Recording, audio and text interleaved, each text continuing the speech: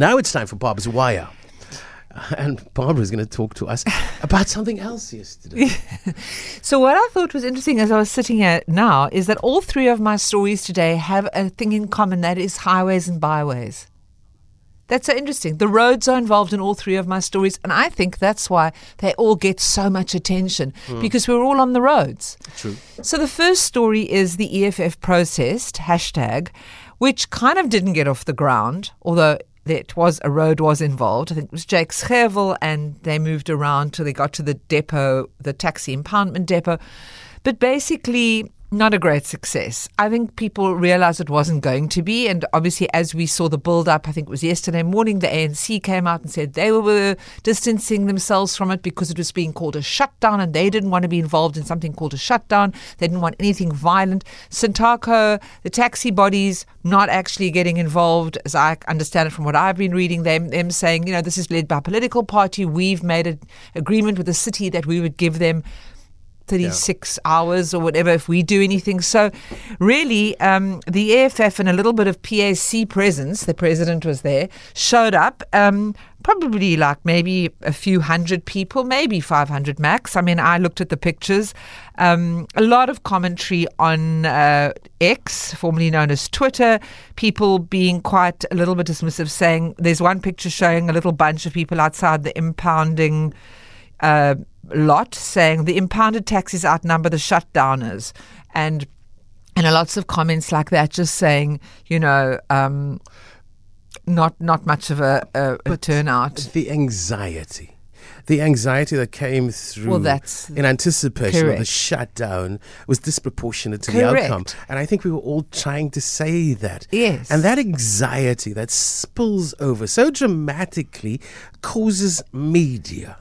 And what they really want to achieve is media, and what we must refuse is media that they seek to, kind of engineer. Which is what they do. Yes. And so we did have Ebrahim Harvey, a political commentator, was on with Lester this morning, and he just gave a little bit of a bit of analysis, and he said they've messed up and shot themselves in the foot, and he just talks a little bit about what they're trying to achieve here in the Western Cape and the reception they're getting, and possibly not quite the right strategy and tactics to do so.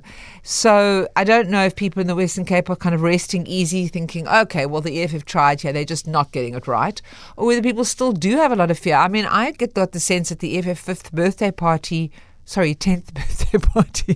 recently, that they were going for a very peaceful tone. I thought that was quite clever of them. But there's absolutely no appetite for shutdowns. No appetite. They tried to do, but they also tried to do a big shutdown a little while back, and it was a flop.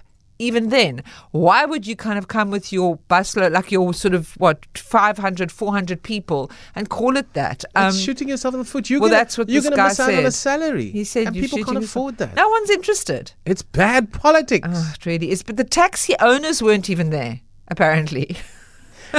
Well, Sintako did say they're not going to They did, but you know what I mean? Like, it's kind of weird, the whole thing. When all taxis impounded, but you're not even actually there to protest. I'm really worried about the roadworthiness of the trucks and others. Yeah, so the next road-related story is, and all of these have gone very viral because these are very local Cape Town stories, and I know certainly Cape Talk listeners just always very invested in these. This container truck that we saw all the pictures on social media since yesterday that crashed on the N2 is just such a big talking point at the moment. And again, as you're saying, this is not even an accident. A lot of people are commenting and saying, this is not an accident. This is what happens when truck containers drive and are not in the right condition that they should be.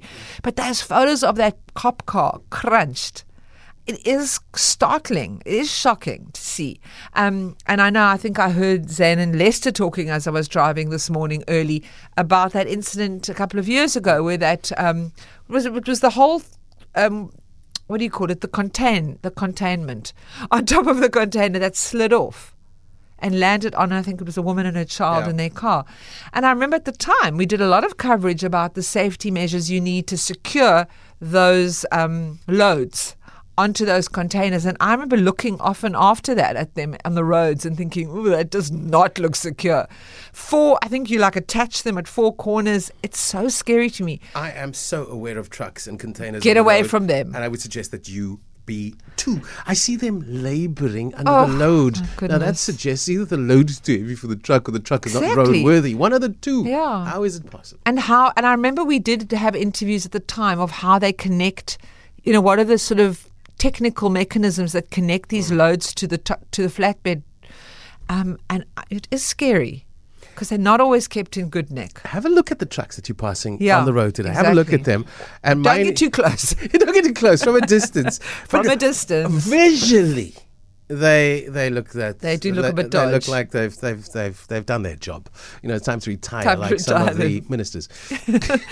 And then the third story, also very much highway related, which really caught my eye. There's a video, we're going to hopefully get it up on capetalk.co.za. The Cape of Good Hope SPCA has actually posted the video on their YouTube platform. It's also in an article on their website. It's also on their Facebook page. And this is about a horse called Flash, who broke out of the area where he was sort of being trained in Parkwood and made it onto the M5 highway. And the video of him galloping, it's a gelding, galloping along this highway, making his way, weaving in and out of cars onto the center grass, is actually it's heart-wrenching and it's really hard to watch and very dramatic. But incredibly, a good Samaritan actually, as the SPCA were on their way, headed by Jaco Pieterse, who's an amazing inspector. Absolutely. He goes out of his way, 100%. They had managed to grab the rein, which you could see in the video is flying as he's galloping along with all these cars. Managed to get him. He had he had an injury to his leg. They managed to calm him down, and he's been taken in and he's being healed. But they are looking for a forever home for Flash. And I checked in with Belinda from the Cape of Good SPCA this morning just to check if a forever home had been found yet. She said no, but there's been a lot of interest, fingers crossed. And I'm just saying to all of you listening, if you have a way of helping Flash find a forever home, you can call, you can email hcuadmin@spca-ct.co.za or call 021 7004 140. Or contact us. I'm sure the producers would be able to give you those contact details. But let's try help Flash find a forever home and let him be happy, because he was so stressed. The fact that he broke out, clearly something wasn't completely lekker there. So many people that are wanting to do this right now. Just think about it. It's not going to work if you've got a flat. Or a little garden. Let's not keep Flash in a little garden in your townhouse. But if you have a small holding, or if you are already a sanctuary and you have a place for Flash, just go watch that video. I think it will inspire you to want to give him a home. I have no doubt Flash is going to get sorted in a flash.